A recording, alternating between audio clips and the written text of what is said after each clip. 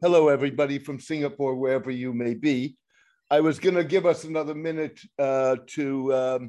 before we start this session formally, but then since I was muted, I've given myself that minute. It's a pleasure to welcome you to the one before last in the series of 101 Middle East 101's webinars by the Middle East Institute of the National University of Singapore. This seminar is going to be focused on the centrality of Central Asia, and there's no one better than to speak about the centrality of the region than Dr. Alexandra Arduino, who is the principal senior research fellow at the Institute. And Alex has spent at least 2 decades traveling, studying, and analyzing this Central Asia. I think one only needs to look at a map to see that Central Asia lies smack in the middle of Eurasia, right between, it connects the western part of Eurasia, which includes Europe, and of course the western part of Russia, with the eastern part of Eurasia. If we needed a reminder of the centrality and the importance of Central Asia, we got that with a bit of a wake-up call this summer in August with the dramatic US withdrawal from Afghanistan that literally changed the geopolitical map of the region. We've seen that if one includes the Caucasus in Central Asia, we've seen that with last year's Caucasus War between Azerbaijan and Armenia.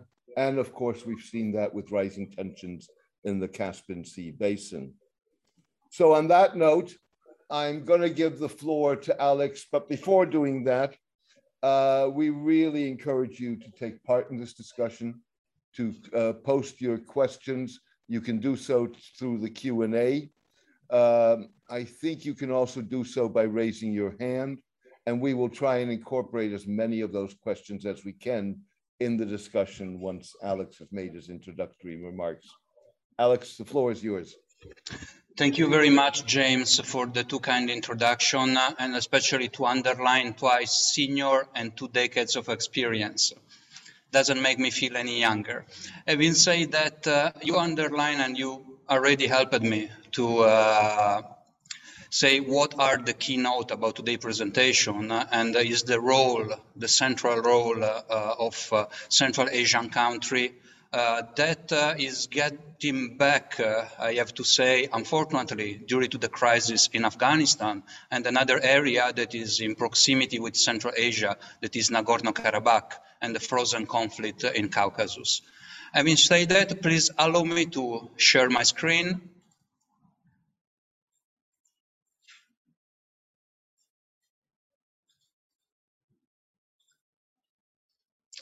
And basically, as James just mentioned, if you just look at the map of Central Asia, we can have all the discussion without moving from this slide.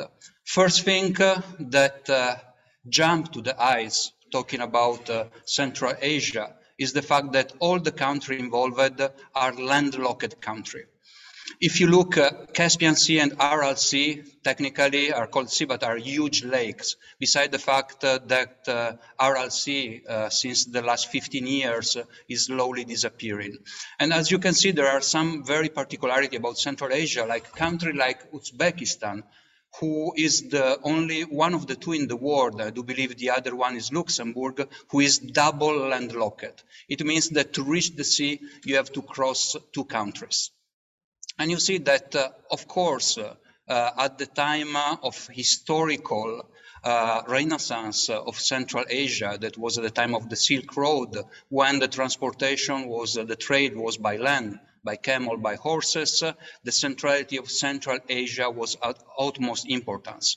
But basically today, what I'm planning to do is to give you a picture of Central Asia with a very broad brush. That means that I give you a snippet of information, and I do hope that some of this information can be of interest for you to dig deeper into Central Asia historical importance, science, culture, geopolitical, and economy.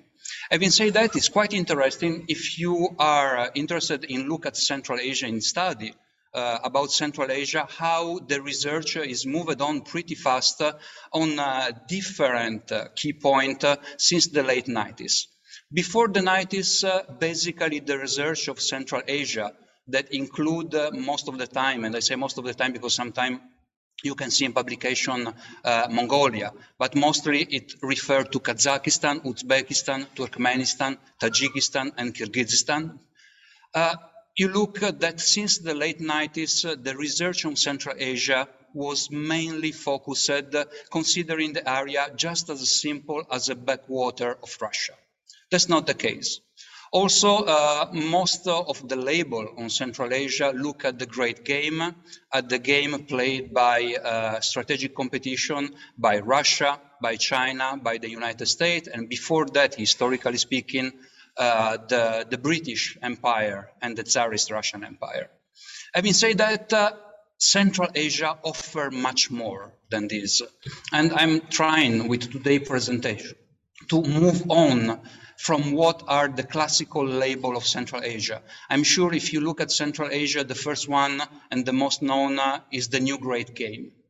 Of course, it's very romantic. I'm sure many of you have already read Oktier's book.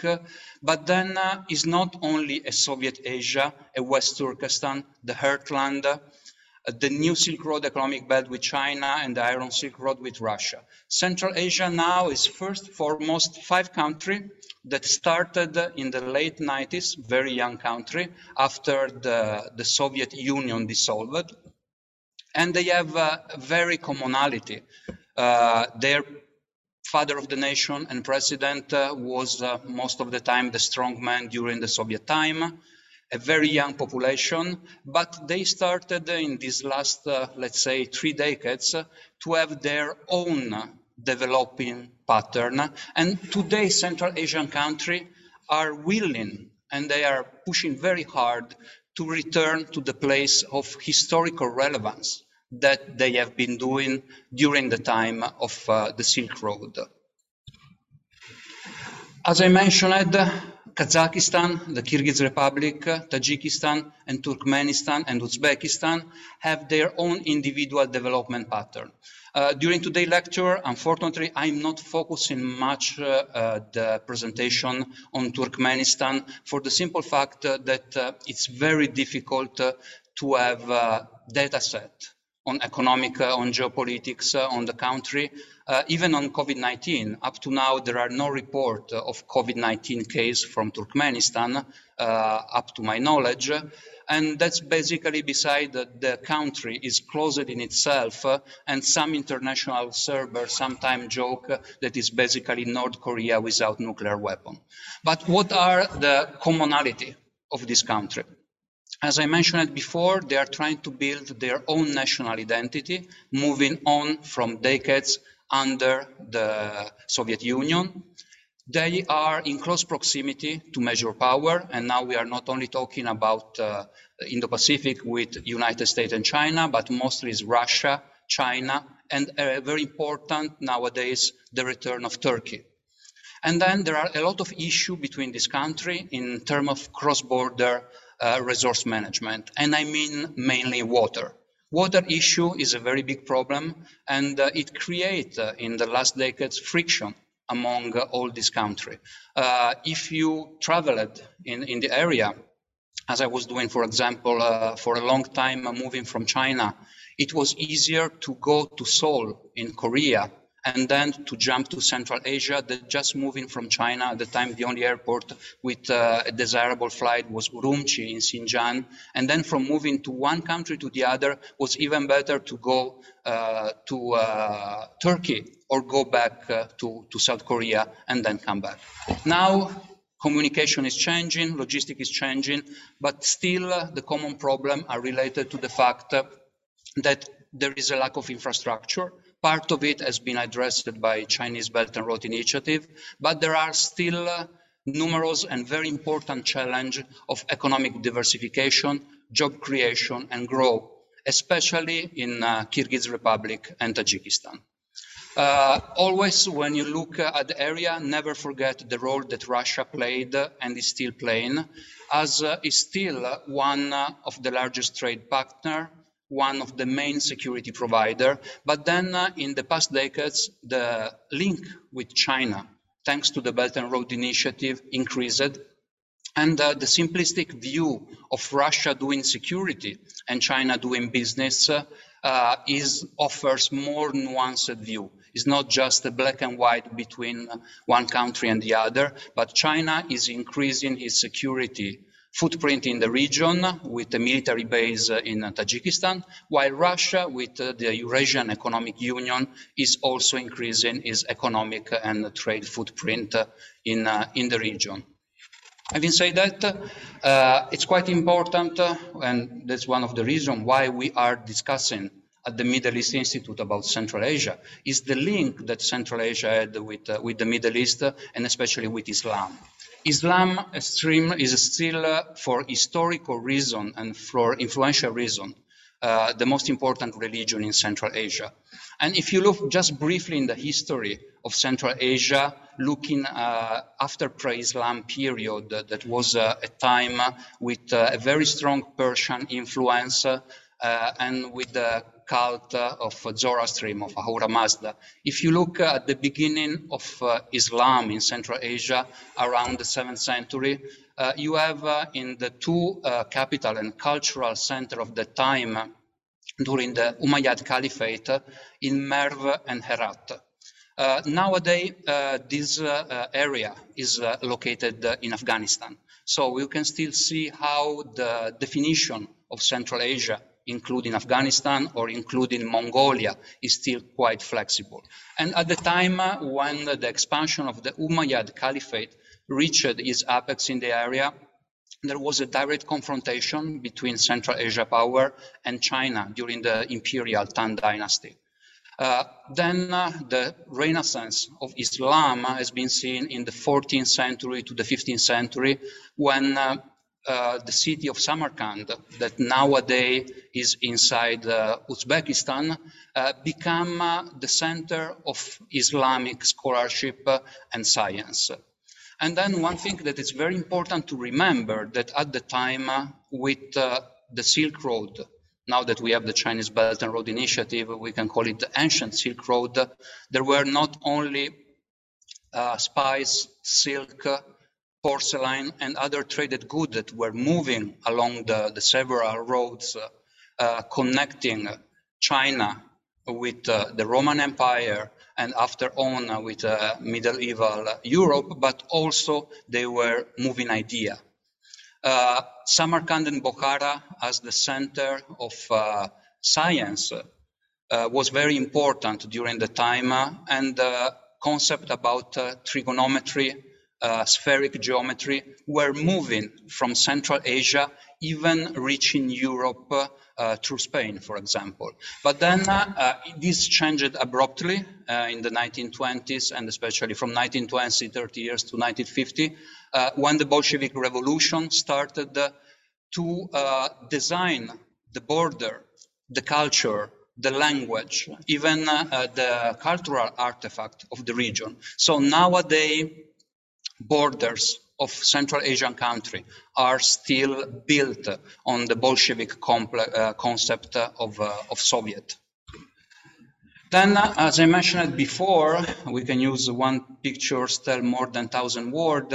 And if you look at this picture, it's quite important because you can see mostly of the father of the nation, the one that I was mentioned previously. Of course, the first thing that jumps into your eyes is the fact that President Xi Jinping is quite high, even compared to his Central Asian peers. But moving from the left to the right, we can see Tajikistan President Rahmon, that is still president of Tajikistan now.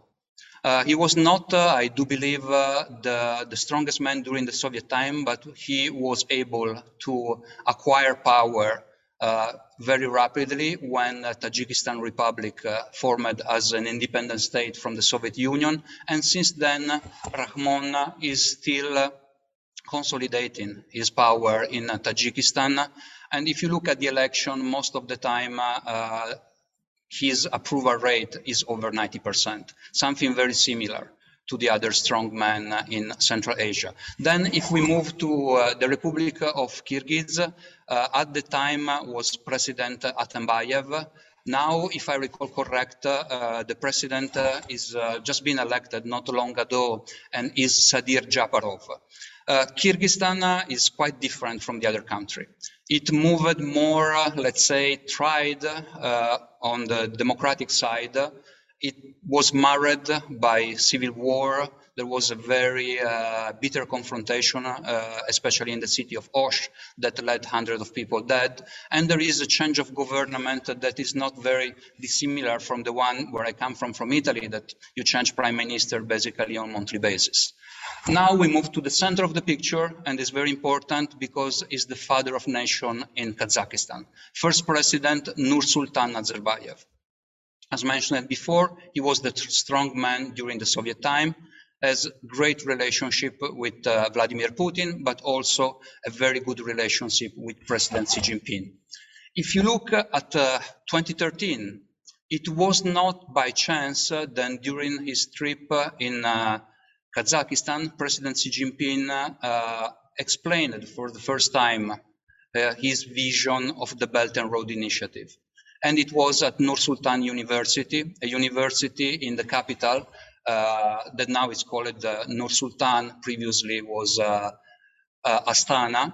And in the capital, President Xi Jinping proposed the vision of the Belt and Road Initiative with a strong support from Kazakhstan.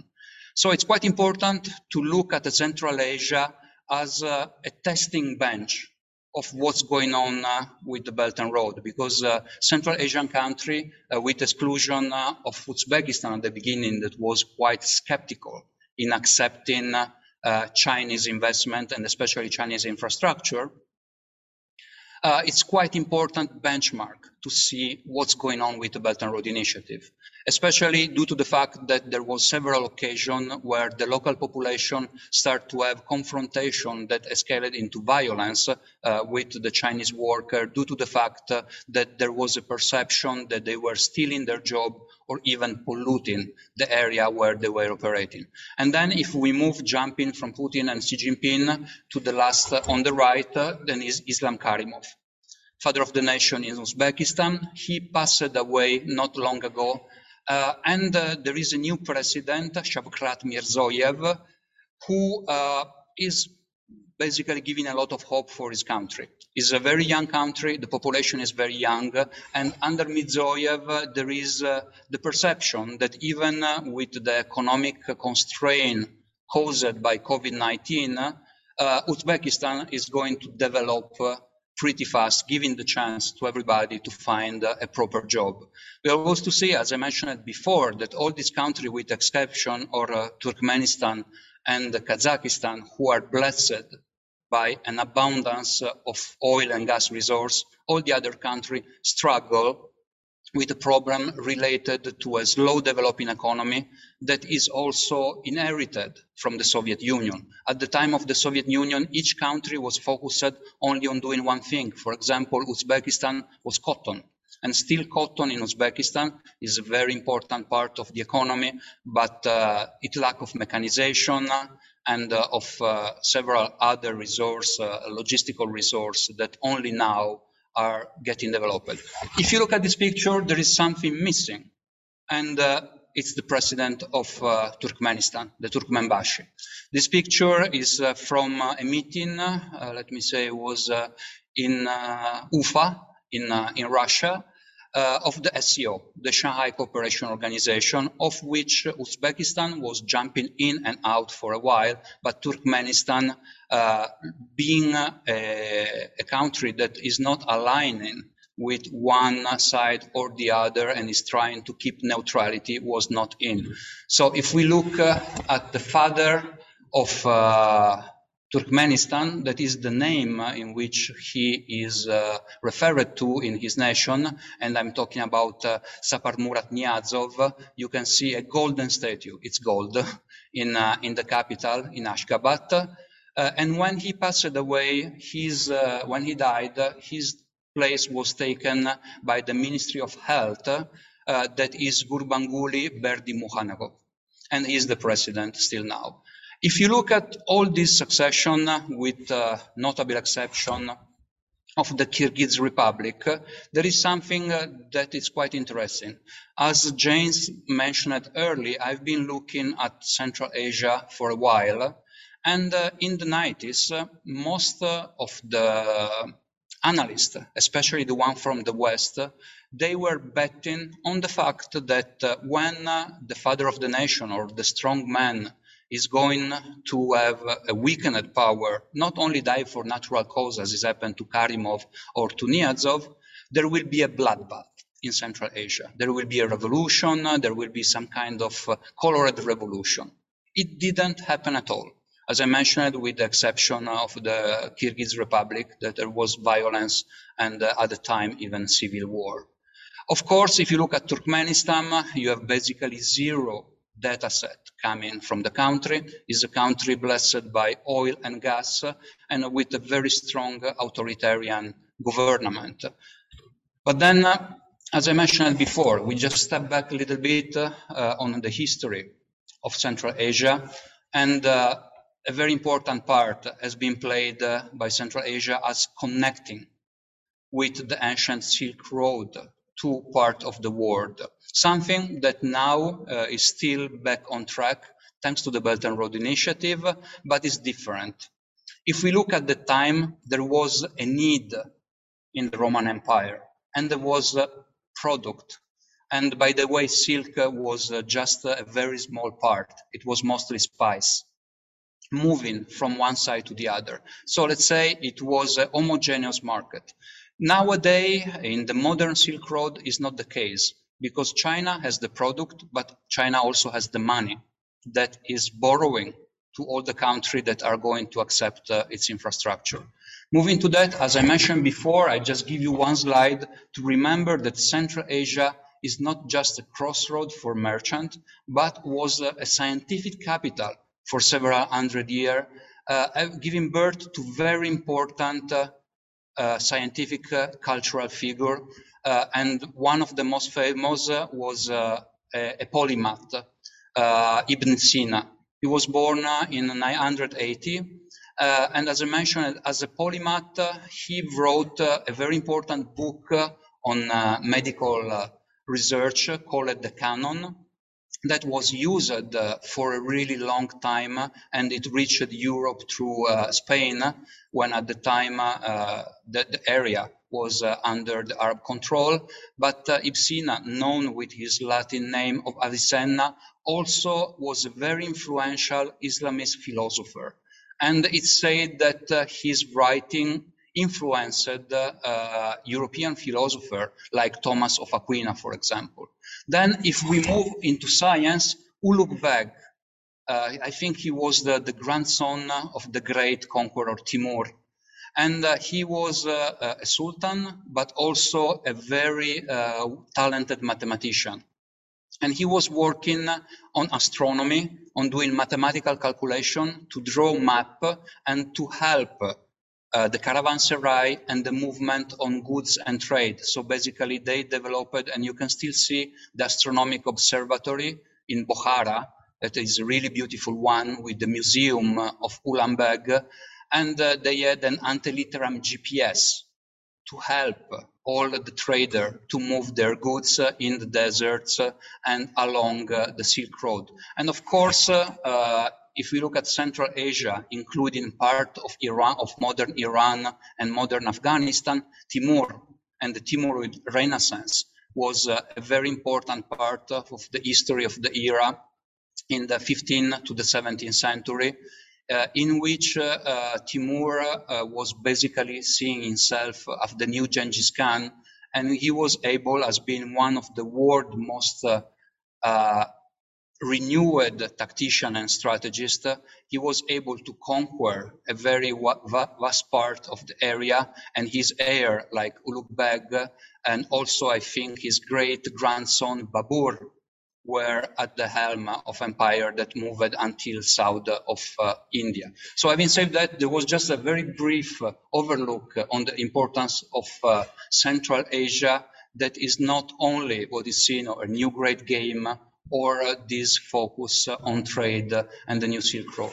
But Central Asia up to now is also unfortunately plagued by problems that were discussed just a few weeks ago in the COP26 meeting. You can see, if you remember the map that we just saw a few minutes ago about the Aral Sea, this huge lake that is called the sea, but you can see in only 20 years how it's basically evaporating.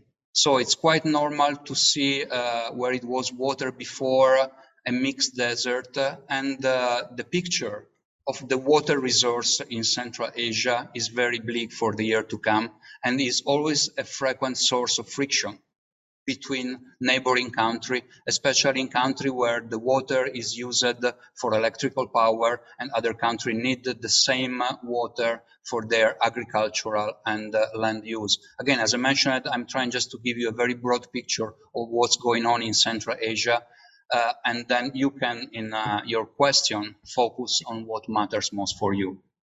Having said that, as I mentioned before, Central Asia have a very young population, and they are really looking forward to move out from the Soviet heritage. This picture, I took it when I was in Tashkent, the capital of Uzbekistan, just a couple of years ago, 3 years ago, I think, mostly. And at the time, the Juventus football team from Italy was setting up a football school to train the future star in football, not only for Uzbekistan, but for all Central Asia. So you can see the country, Uzbekistan especially, is trying to move out from the shadow cast of the Soviet industrial development, looking at a new future. But unfortunately, with COVID-19, the economic constraint and the possibility for a sustainable development is going to be difficult by the day. Having said that, tourism is still a very important part. I took this picture when I was in Bukhara, in the caravanserai that I mentioned before. And the ancient Silk Road is still a very important part of revenue for the country, especially Uzbekistan, that have 2 or 3 of the main cities of the Silk Road, who are Samarkand, Bukhara, and Chiva. We say that Central Asian population is still very dispersed if you look at the number. We are talking about a little bit more than 72 million, but if you look at the map that we were using before, basically the entire area of Central Asia is well bigger than the European Union, having Uzbekistan as the most populous country, followed by Kazakhstan. And the picture in the center, beside the very bleak picture of the drying up of Aral Lake, is Samarkand.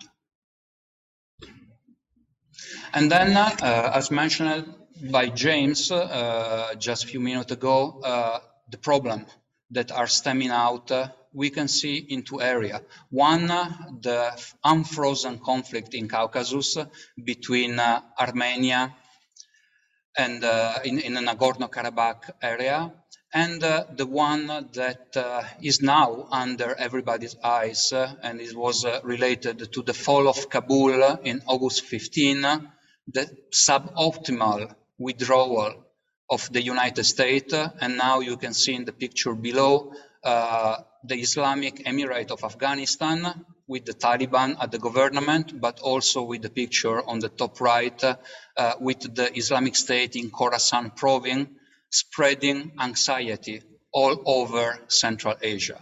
While still we can question a lot what's going on in China or in Russia of a possible spread of a terrorist threat from Afghanistan, Central Asian countries like Turkmenistan, Tajikistan, or even Uzbekistan are scrambling as we speak to try to contain not only terrorist threat spreading from Afghanistan, but also problem like new wave of migration and opioid trade.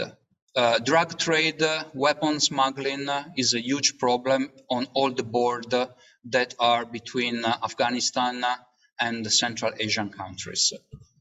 Having said that, security is still pretty high in the area.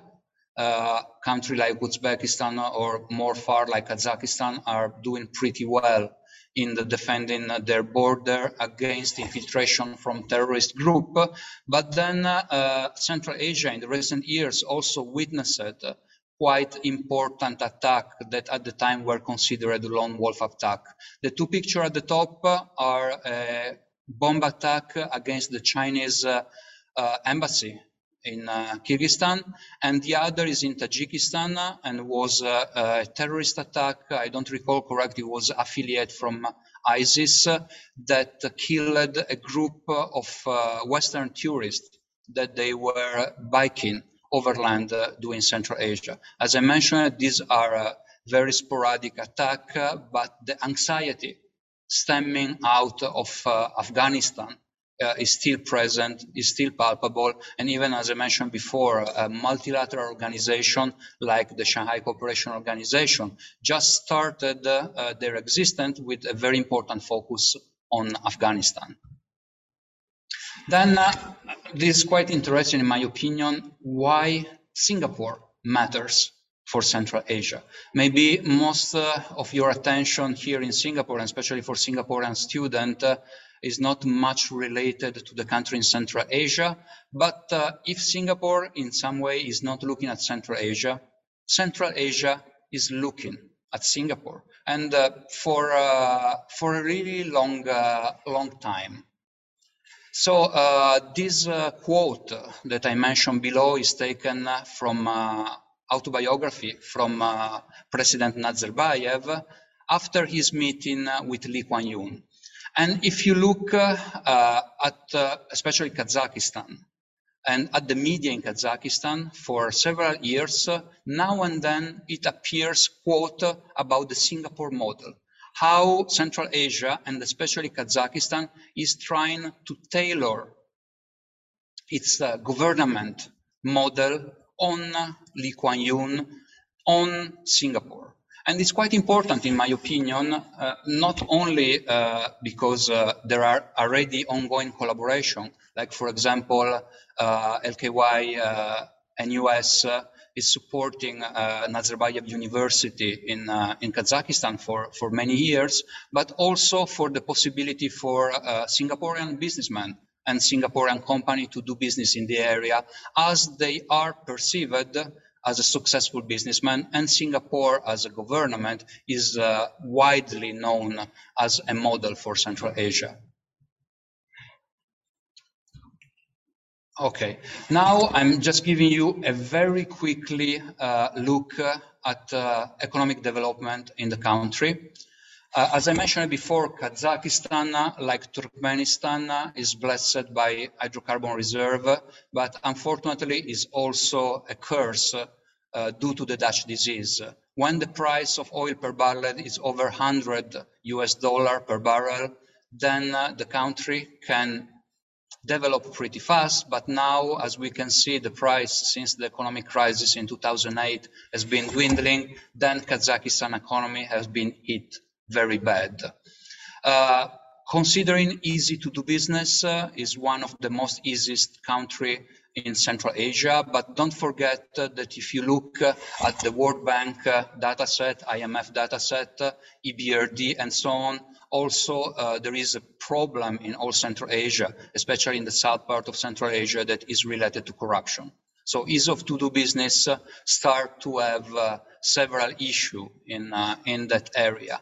Nevertheless, succession, as I mentioned before, of President Nazarbayev was very straightforward, while President Nazarbayev still have a lot of clout in Kazakhstan. And it's quite interesting to look at some detail of the new president, President Tokayev, who is really well known in Singapore, and he is also quite fluent in the Chinese language. And then Kazakhstan, as all the other countries in Central Asia, have this kind of balancing between China and Russia relation. Multi-vector policy is a game like in ASEAN that this country have learned to play since their inception.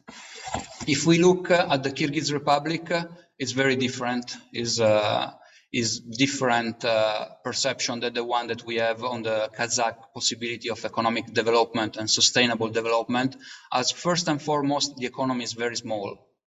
As Tajikistan, an important part of the revenue is from foreign worker, moving from Kyrgyz Republic and Tajikistan to work in Russia. So every time Russia has some issue with these two countries, it can just pretend that it's going to insert some restriction or even visa. That is not the case now. You don't need a working visa to move from Tajikistan, but this kind of restriction can affect severely the economy in these two countries, and then Russia is always playing this card when they need something from these two countries. And of course, there are a lot of disputes, as I mentioned before, that range from land, water conflict, border, religious extremism, especially in the area of the Fergana Valley, and then drug smuggling, more than in Kyrgyz and Tajik, it's a huge problem. And then COVID-19, unfortunately, increased all this kind of problem. If you see that during a lockdown, you don't have a possibility to move, and then the foreign worker cannot migrate from Tajikistan or Kyrgyzstan to Russia or to the other area, then it's a huge problem. Combined with inflation, of course, increase of food price, and so on. Same as Kyrgyzstan, Tajikistan is still struggling with decades of poverty and instability. From a trade perspective, China is very important, but still Russia is one of the leading country in the relationship with Tajikistan.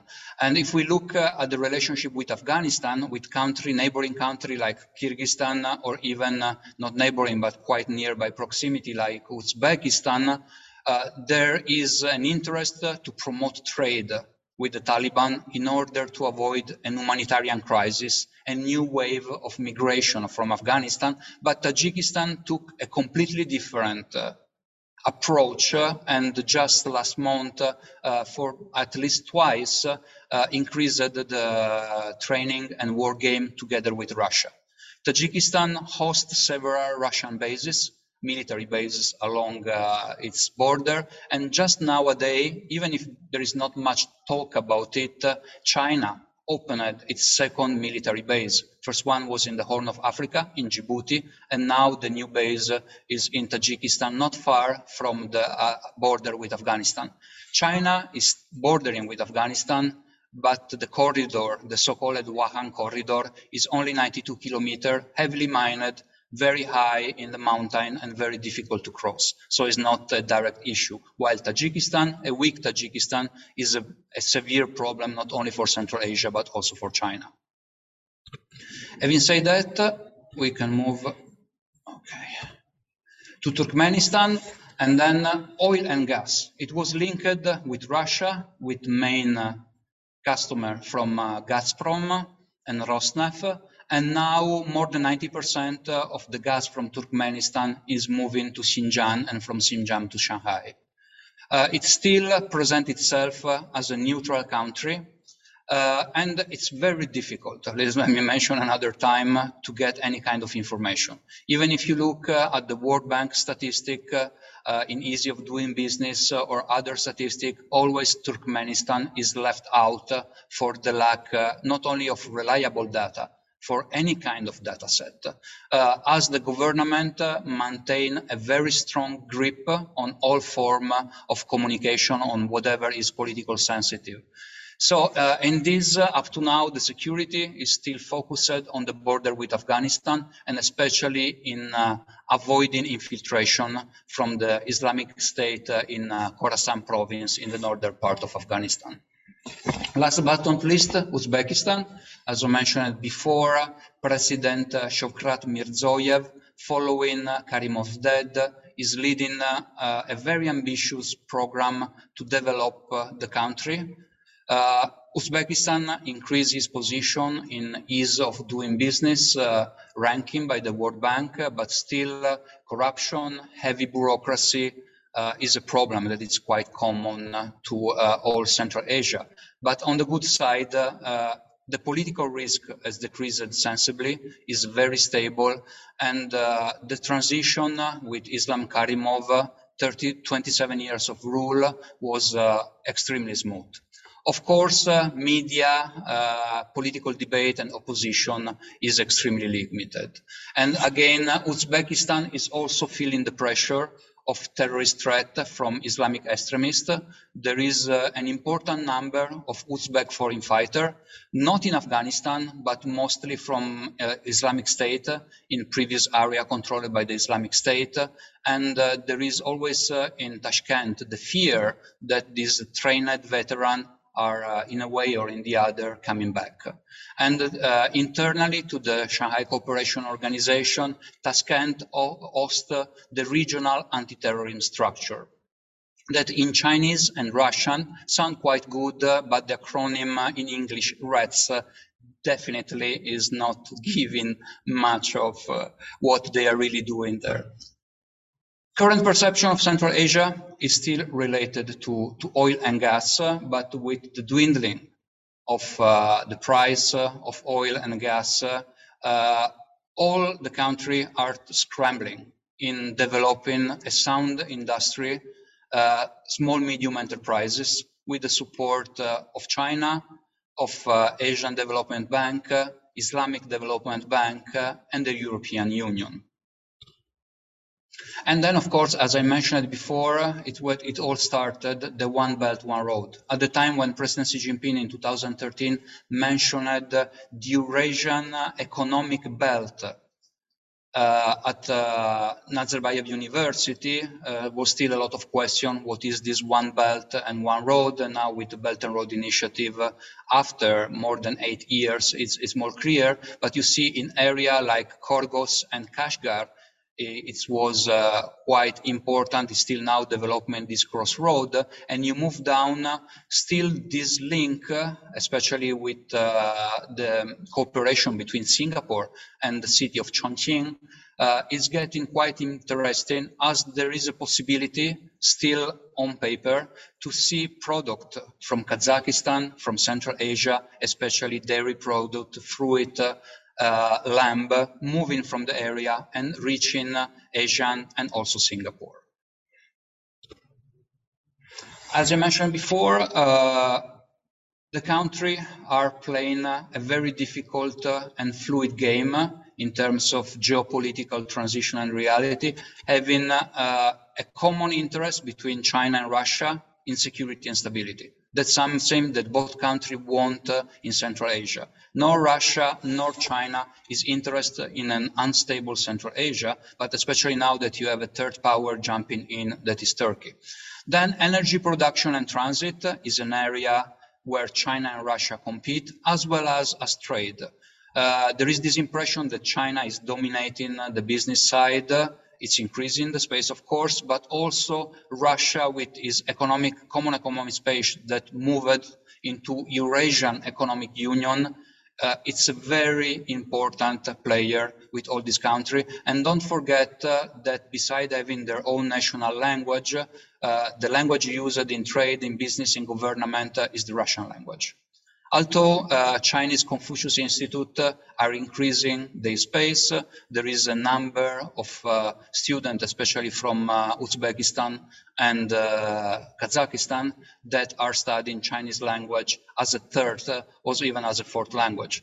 The young population of Central Asia, they are blessed to the fact that they can speak Russian, their local language, quite easily speak English, and now they add also Chinese to their curricula. It's quite normal.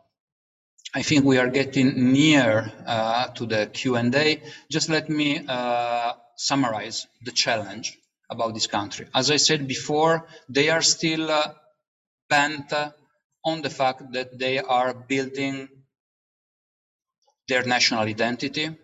They have still problem of internal stability, border issue. They are under SCO, CSTO, looking at fight the so-called three evils of terrorism, separatism, and religious extremism.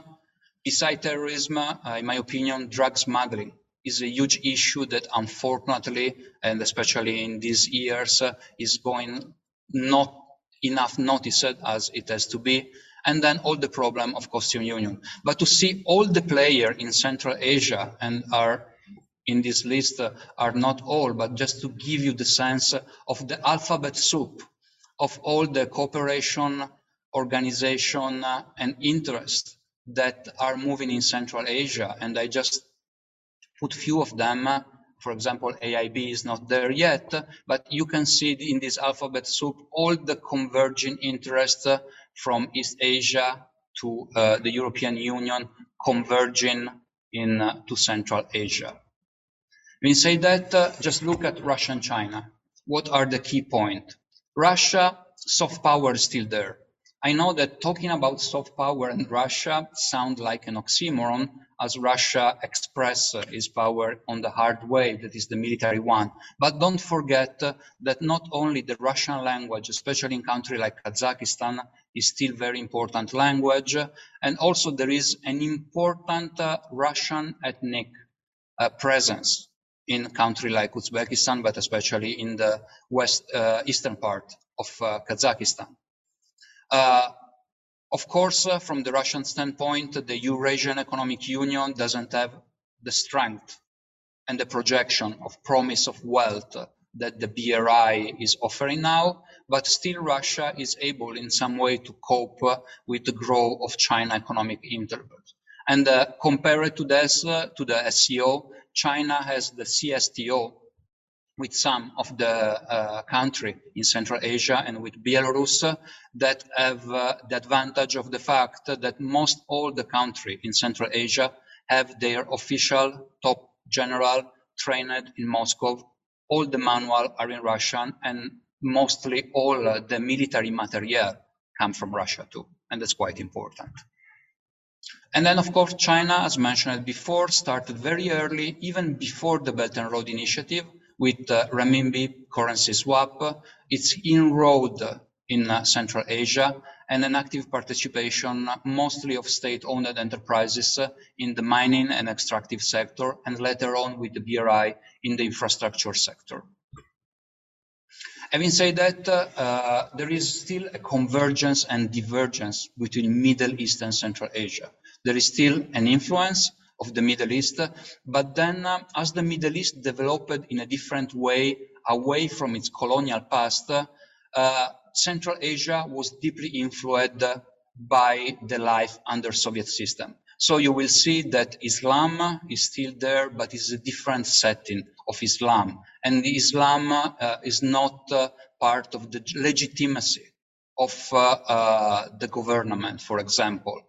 And then, of course, the problem that both Middle East and Central Asia is facing now is the impact of COVID-19 and all the vulnerability that COVID-19 increased and stressed during this late 2 years. I just give you this slide is the number of cases, and you can see that in Central Asia, still COVID-19 per person have less case compared to Europe, for example. And now Europe, just as we speak, is being hit by the fourth wave, especially in Romania, Austria, and in Germany.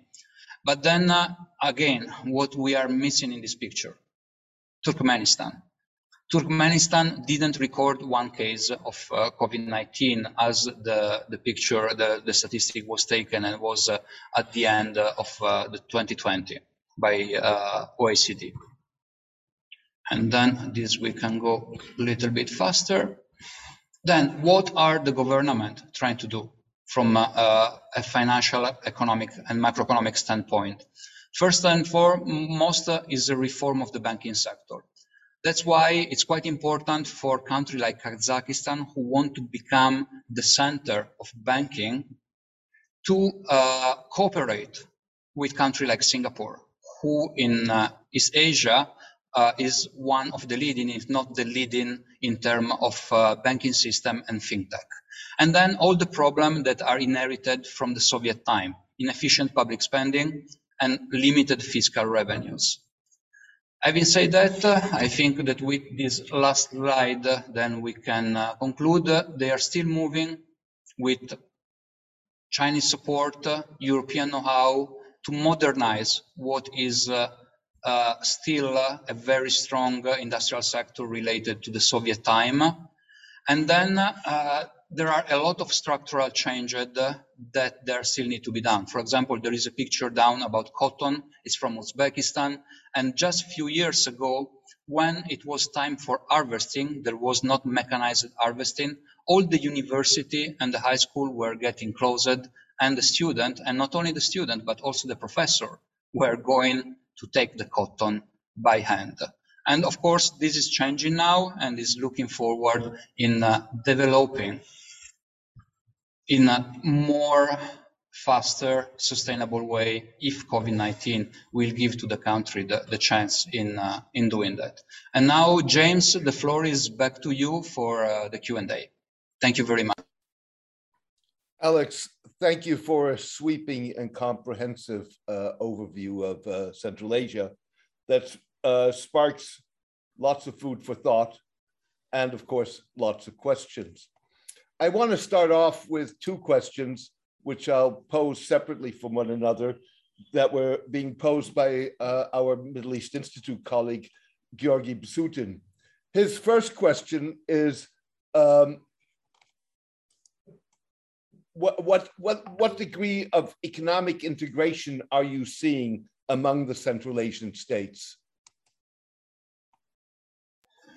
Okay, thank you for the question. That's one of the biggest challenge that Central Asian countries have and are still trying to face right now. As I mentioned before, and it was not by chance, when I was traveling to Central Asia, most of the time I was based at Ablai Khan University in Almaty in Kazakhstan, and from there moving for doing research in other areas of Central Asia. It was easier to fly to Dubai, to Istanbul, even going eastern to Seoul, and then go to another country, then just cross 30-minute, 1-hour fly to move to another country. Regional integration is still a problem. In the past, 20 years ago was a huge problem. It was very difficult to move in cross-border area. There was still area marred by local ethnic conflict, and I'm referring to the Fergana Valley. But having said that, Central Asian countries realize the need for integration and for a common market. You see, the map is huge, but the population is quite limited. As I mentioned before, we are just talking about 72 million persons, and it makes quite a small market. In some area that you compound together, Kyrgyzstan, Tajikistan, you don't even make the market of one Chinese city. So in order to boost the economy, regional integration is the secret recipe that everybody knows, but nobody is still willing to do it properly. European Union with the European Bank of Reconstruction and Development, Asian Development Bank with CAREC, they tried very hard, as well as the World Bank, to found mechanism in order to promote this economic cooperation. Is still getting there, but not 100%, because as I mentioned before, there are still friction that are related not only to border dispute, but especially to the water issue.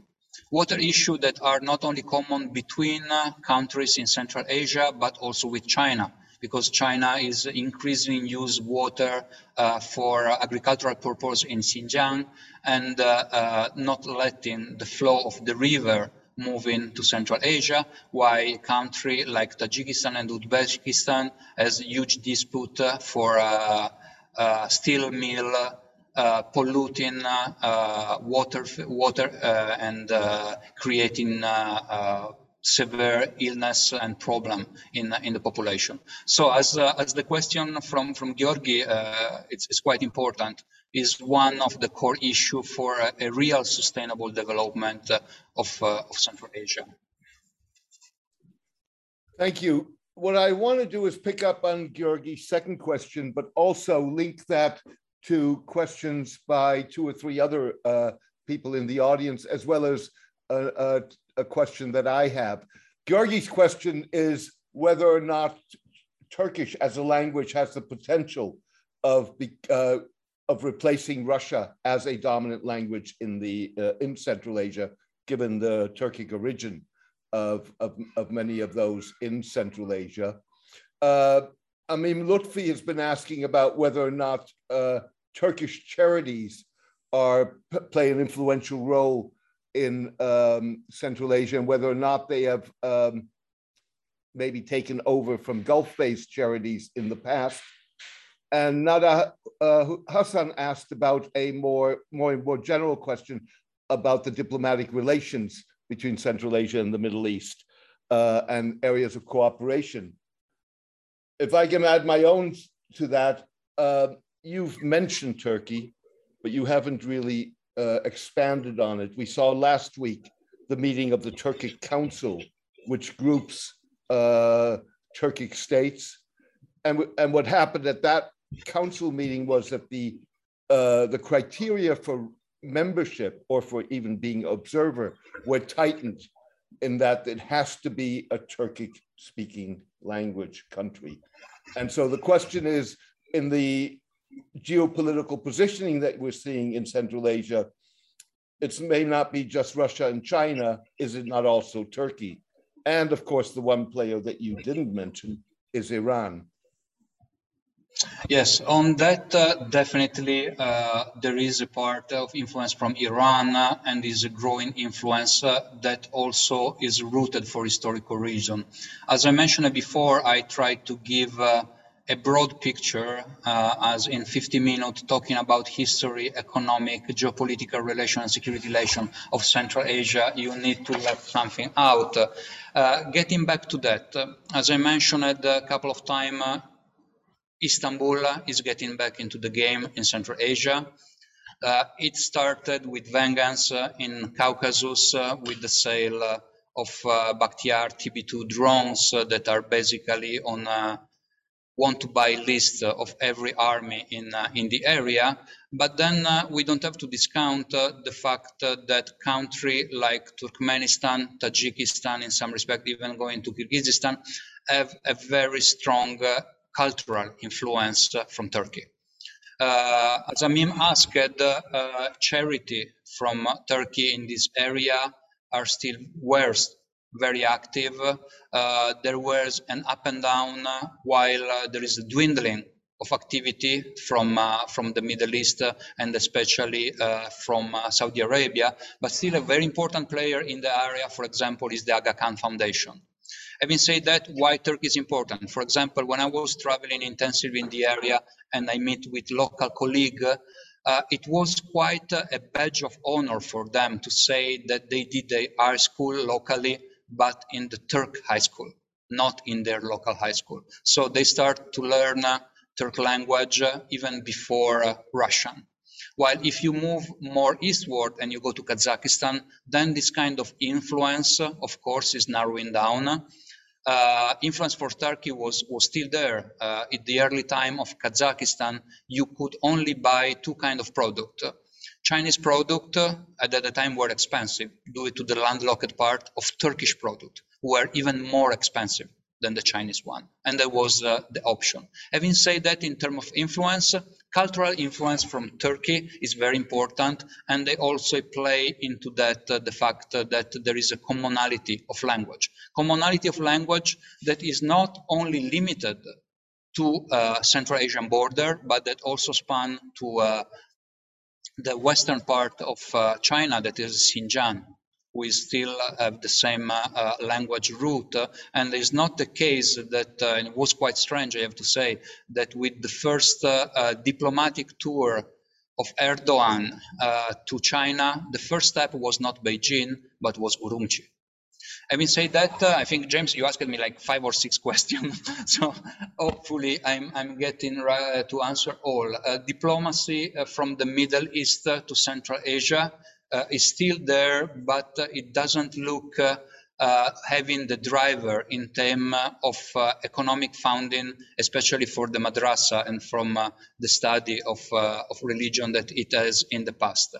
Iran has not to be discounted. Why? If you travel in city like Samarkand, and especially Bukhara, and you look at the cultural artifact, you will see a lot of religious theme with animal drawing. that is something that is not under Sunni Islam, is under Shia Islam. And this kind of culture come directly from Iran. But the Iranian cultural footprint and influence dwindled for a long time.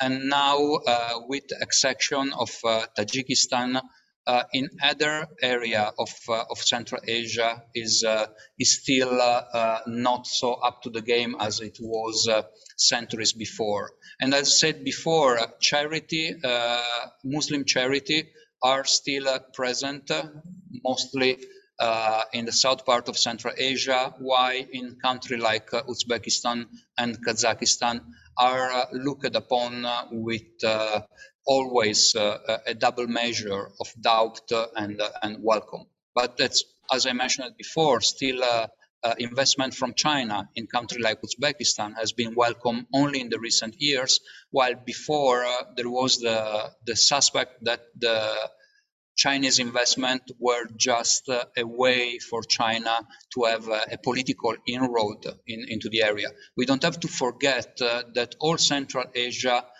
is still under, in some way, the cloud of xenophobia or yellow peril. In this country, since the time of the Tsar, China was portrayed as a country that was ready to inundate Central Asia by migrant workers and to steal the land. And this yellow peril, or if you want to call it xenophobia, developed also during the Soviet propaganda, moving from the Tsar one to the Soviet propaganda in Central Asia.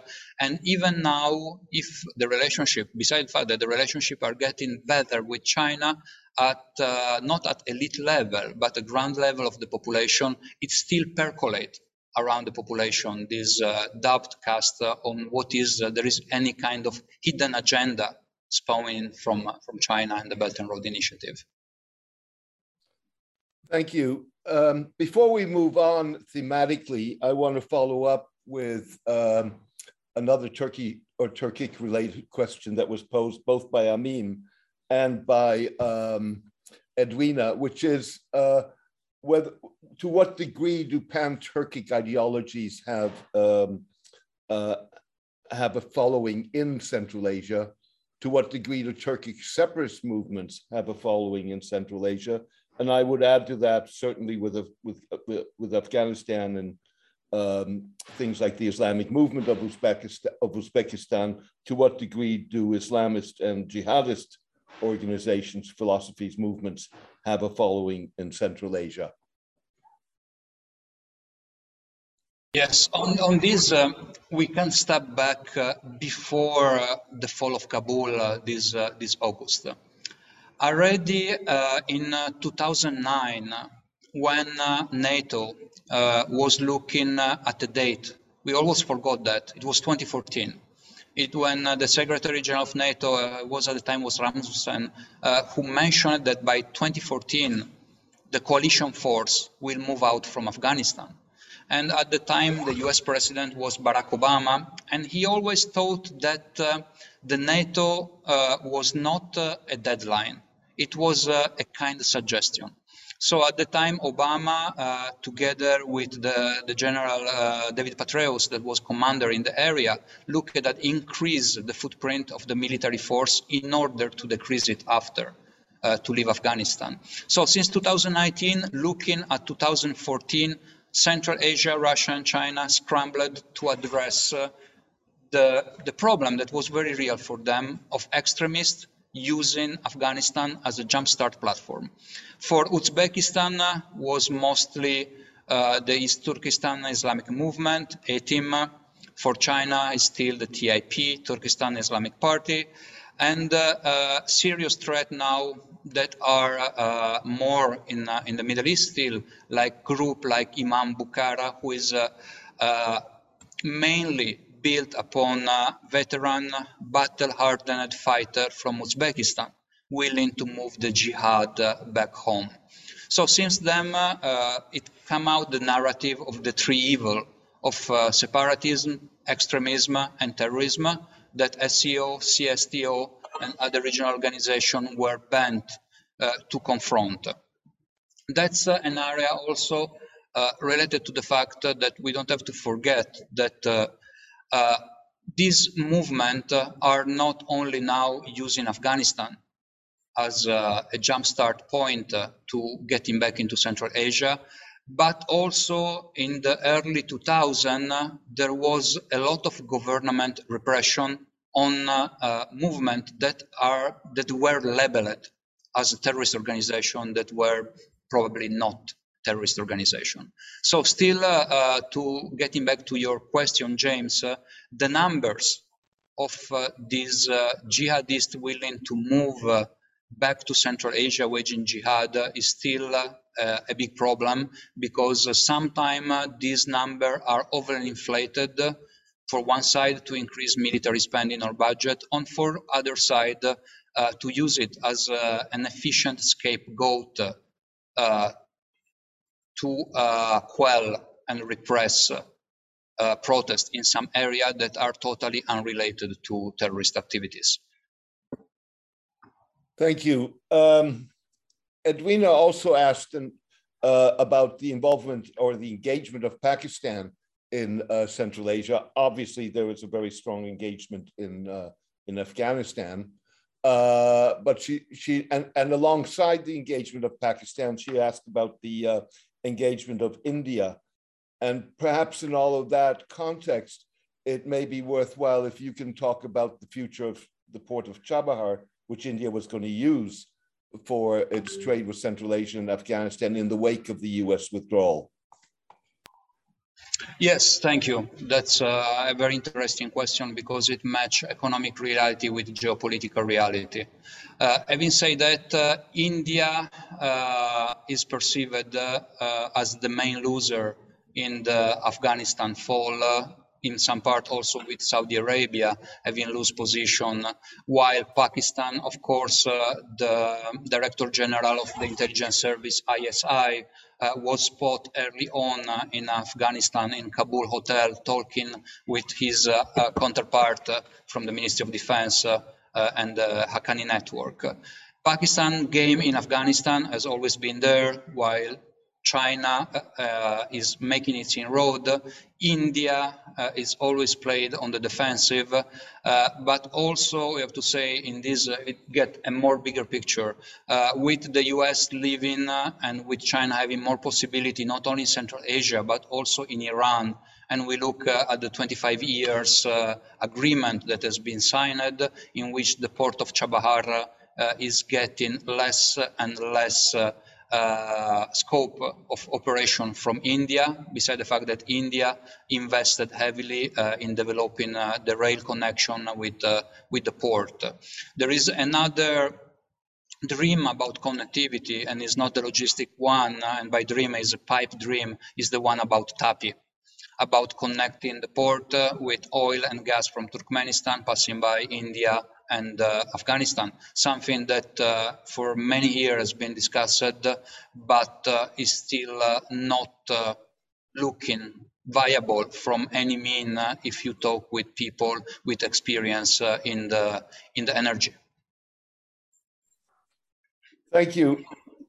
Emily asks that even though Central Asia is a developing region mired in poverty and having to juggle multiple challenges, do you see the region playing an important role in the global arena in some way or other?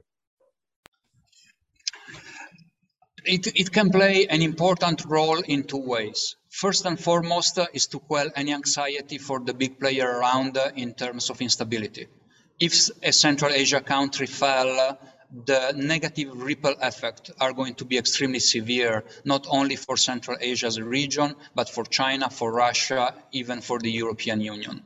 Having said that, a stable Central Asia is functional because it will stop not only a problem arising from extremism, but as I mentioned before, something that is not much talked, but is very important, is the drug trade. In Tajikistan, corruption along the border is rampant.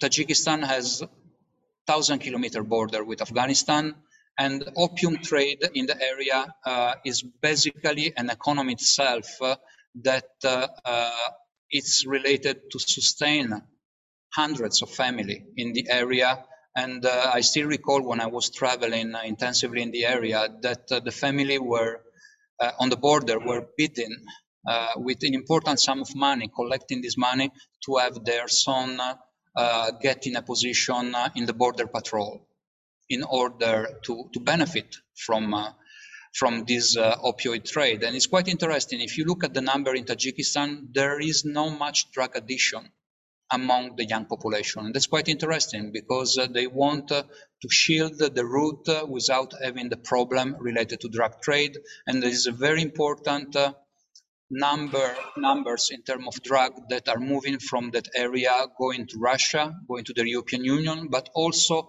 moving south, going to Iran.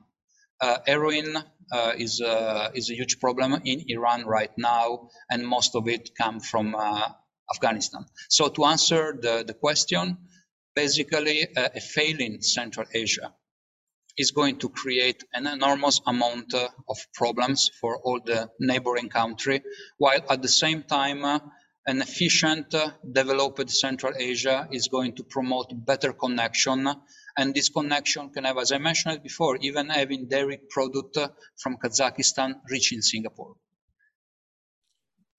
Before we move to a couple of questions related to Central Asia and Southeast Asia, Asif Shuja, another colleague of ours at the Middle East Institute, is asking that with both China and India having a deep strategic engagement in Tajikistan, do you feel that Tajikistan, or how do you feel that Tajikistan is going to be able to balance between the two powers?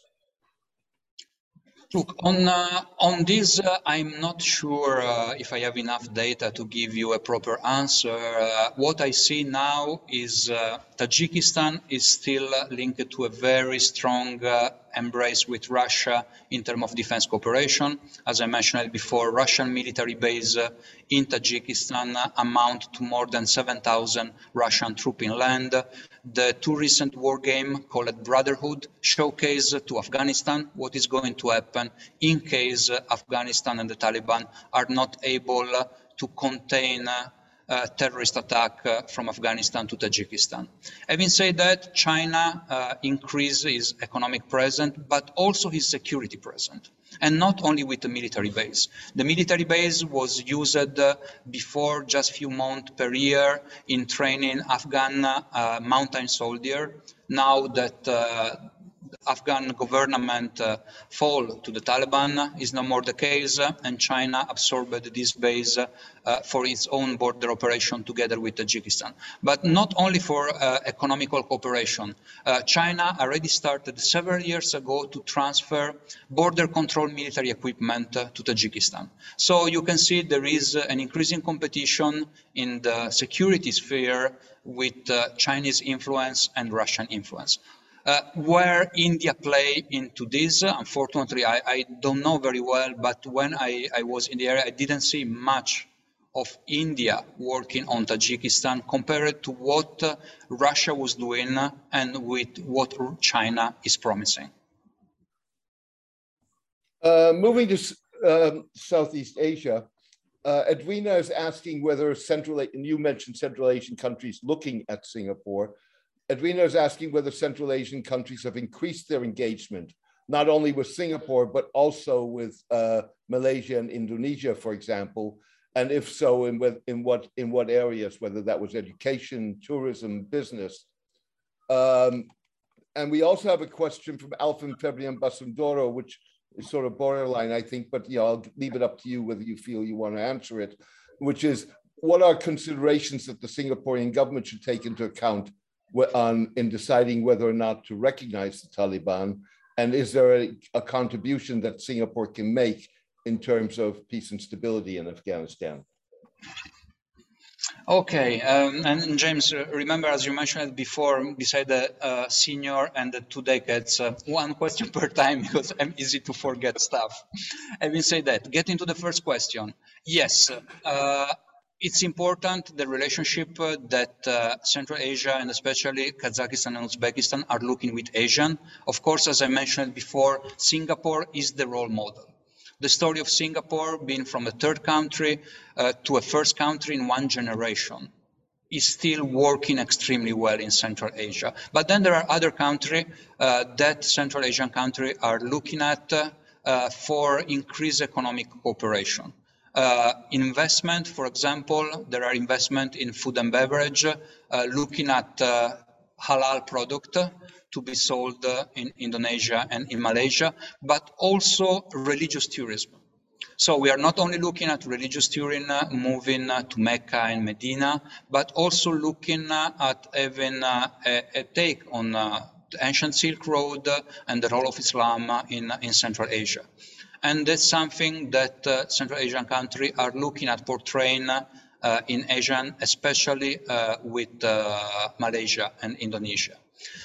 Getting to the question on Singapore, Afghanistan, we are moving a little bit out of the Central Asian sphere, but let's say including Afghanistan in the picture. I mean, Singapore, during the time of the evacuation, cooperated, sending an airplane in exfiltrating civilian from Afghanistan, and Singapore always cooperated in the stabilization process until the Ghani government. The question now is not if Singapore is going to recognize or not Taliban or whatever. I don't see any country, including China and Russia, looking at an official recognition of the government in the coming weeks or months. The biggest issue now, in my personal opinion, is not recognizing Taliban or not, because from a legal point of view, recognizing the Taliban means that the United States will have to send back $9 billion of the Afghan central bank that are in New York, or that they will have to open their airspace, and that the Taliban could choose to close the airspace to drones and so on. While, for example, Pakistan under Imran Khan just agreed to give again to the United States the possibility to fly armored drone over Pakistan. Having said that, the question is that recognizing or not recognizing the Taliban government, the biggest issue now is a humanitarian crisis. A looming humanitarian crisis that is related to not only to increasing wave of migrants, but the problem of an economy in Afghanistan who has been based basically on two pillars. One, external donors, two, opioid trade. And of course, we are looking at a government called Taliban 2.0 that is trying to centralize the government function in a country that has been at war for 40 years and that has been marred by decentralized structure for hundreds of years. And I don't see any of these coming as efficient as a possibility in the months to come. So the issue that all the countries, including Singapore, have to play is to try to find a stable Afghanistan without a looming humanitarian crisis. Otherwise, another civil war is going to have a domino effect that will hit Tajikistan, Kyrgyzstan, probably spreading to Uzbekistan, and then in the years to come can have a very negative ripple effect, reaching not only China or Europe, but moving on from that area. So I hope I answered the question. Thank you, Alex. Bao Xuan asks, how effective is China's vaccine diplomacy in Central Asia? Okay, China vaccine diplomacy started with a bang in Central Asia as well as in Europe, and then had some backslash in terms of efficiency of Sinovac vaccination, but still was quite important early on as it showed China not only capabilities in terms of logistics, but willingness to provide support. Central Asia and COVID, as for everybody, is going to be a very bleak story, especially in terms of not only on people that are dying, but for economic recovery. As I mentioned before, Central Asia was hit pretty bad during the economic crisis in 2008, and then now COVID-19 is going to impair economic development for the years to come, with IMF already predicting a severe decrease of GDP output for the next year or even 2023. Back to the question of vaccination diplomacy, you can make a comparison with the Middle East when still China effectiveness in the vaccination in some time is getting into question, but country like UAE agreed to be a regional hub for the production of the Chinese vaccine, and this is quite important in terms of the so-called mask and vaccine diplomacy. But now we will have to see how the China model in terms of addressing the pandemic is going to play, because with all the world in a way or the other opening up, with Singapore, for example, having VTL with the increasing number of countries and accepting the fact that we are slowly moving to consider the pandemic endemic. Country like China is one of the few countries that remain, like New Zealand, on the COVID-0 objective. So how long China will be able to stay closed? It's very difficult to travel to China now.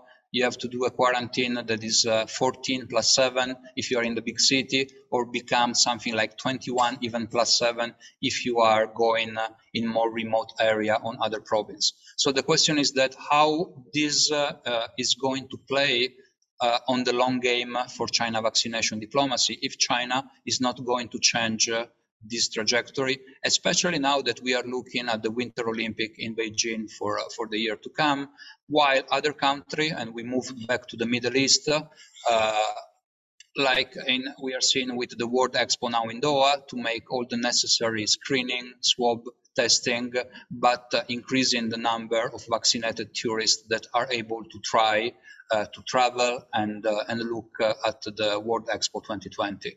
So I apologize, I answered to your question with another question, but that's probably the structure of what we will see in the pattern developing in the months to come. And the big question will hinge not only in the efficiency of the Chinese vaccine diplomacy, but the efficiency of the Chinese model, if it's going to be more flexible or not under this COVID-0 restriction that is still maintaining right now.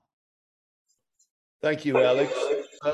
Another question out of the audience is that given the fact that water scarcity is a major issue in Central Asia and threatens to be a flashpoint, are you seeing concerted efforts to jointly tackle the problem in the region? Yes, for example, that's a great question. I have a straightforward answer. Yes, it's a problem. Yes, it's been addressed. No, it's not going to be completely addressed. SCO cooperation, for example, this multilateral institution that was called Shanghai 5 in the 90s, had basically 3 pillars. One pillar, as mentioned before, was anxiety over Afghanistan negative spillover. The second pillar was border dispute, mostly also related to Russia, China, and some part China and Central Asia. And this has been more or less addressed, but water issues are still there. There are 2 main rivers, Amu Darya and the other river, that are still basically crossing China and multiple countries in Central Asia, and the downstream countries are still disputing how the water is going to be addressed. And unfortunately, with the looming crisis coming from the climate change, these problems are going to intensify exponentially and can create friction and even flashpoint if there is no better mechanism. And I'm looking at an economic mechanism of compensation for the country who lose the water and that support for addressing this issue. But if you look at the picture that we used just at the beginning of this presentation, how the picture of the Aral Sea shrinking in only 20 years let you address the issue that climate change and the water dispute between Central Asian countries, unfortunately, are going to be a severe point of friction between the country. And unless there is an international willingness to support the country, to talk among them, the problem only among Central Asian countries is not to be resolved. That's very easy because we are talking about economic systems that are very vulnerable, especially in Tajikistan and Kyrgyzstan, that are economy that are related mostly on informal economy. And you have a social protection system for the health and as well for the small, medium business, and especially the one in the informal economy, that are affected on seasonal basis by the lack of water. And this is going only to increase in a negative way. and it will hamper local consumption, local investment, and of course, all the environmental degradation that this is already creating. As I mentioned before, extractive industry is at the core of all this country. You have gold mine in Tajikistan, other kind of rare earth mineral from Kyrgyzstan, oil and gas, especially uranium and plutonium in Kazakhstan. And these are highly polluting industry that are also complicating the picture on water usage and the conflict in addressing the scarcity of water in the months to come. So unfortunately, I'm giving a quite let's say bleak picture of the future on water dispute.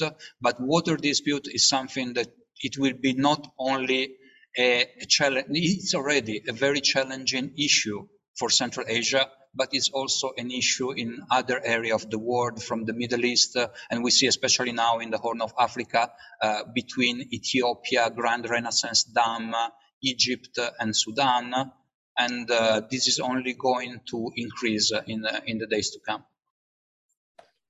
A bleak but realistic picture. We are unfortunately coming to the end of this illuminating session. I want to pose the last question by Georgi, and then ask you, Alex, also to give you any final thoughts that you may have before we round this off. Georgi's question is whether or not Russians or ethnic Russians face any degree of discrimination in Central Asia, and if so, whether that's an issue of importance for Russia. Yes, I think we have 4 minutes before the end, and with this question, I will need a couple of hours to give you a proper answer. As I mentioned before, there is a presence coming from the Soviet time of ethnic Russian in Central Asia, and mostly you can see in the eastern part of Kazakhstan. In this area, they are an important part of the population. There is a perception. When I was living there, I was asking a lot this question of discrimination in some part into the fact that you need Kazakh language now, while for them was just using Russian. But I didn't have this, let's say, gut feeling perception of huge discrimination. While at the same time, we don't have to forget that there is one game that Russia is used to play very well, and is the fact to be able to move back and forward in controlling neighboring countries. When the time is ripe, when the power is there, they can jump in. When they feel weaker and they need to just scale back the control, Russia is able to do it. And I'm not talking about today Russia only or Soviet Russia, I'm also talking about Tsarist Russia. In this respect, Central Asian countries know it very well. To answer Georgi's question, when I was living in Almaty, at the time, President Putin made a comment on Nazarbayev, mentioning that thanks to Nazarbayev, Kazakhstan exists. And we will see what is going to happen when Nazarbayev is no more there. So it has been read in Russia as a prize to the efficiency vision of President Nazarbayev, but most of the local Kazakh, and it was discussing with my friend, they were afraid that it was a veiled message that when Nazarbayev was no more there, Russia was back, was going to get Kazakhstan back. And then, of course, it's a discourse that in some different degree all Central Asia have. And one of the doubt, looking at what happened in Ukraine, especially in the Donbas area, is if ethnic Russian are going to be used as an excuse to jump in order to protecting them and using military force. This was discussed 10 years ago or more. Is no more on the table at the moment, but it doesn't mean that this kind of fear from Central Asia about a return of Russian stronger embrace is still there. And just as we have 1 minute, I will conclude with a story that I've heard a lot in the bazaar, in the market, all over Central Asia, when asking about Russia and China. Turkey and India were not in the picture at the time.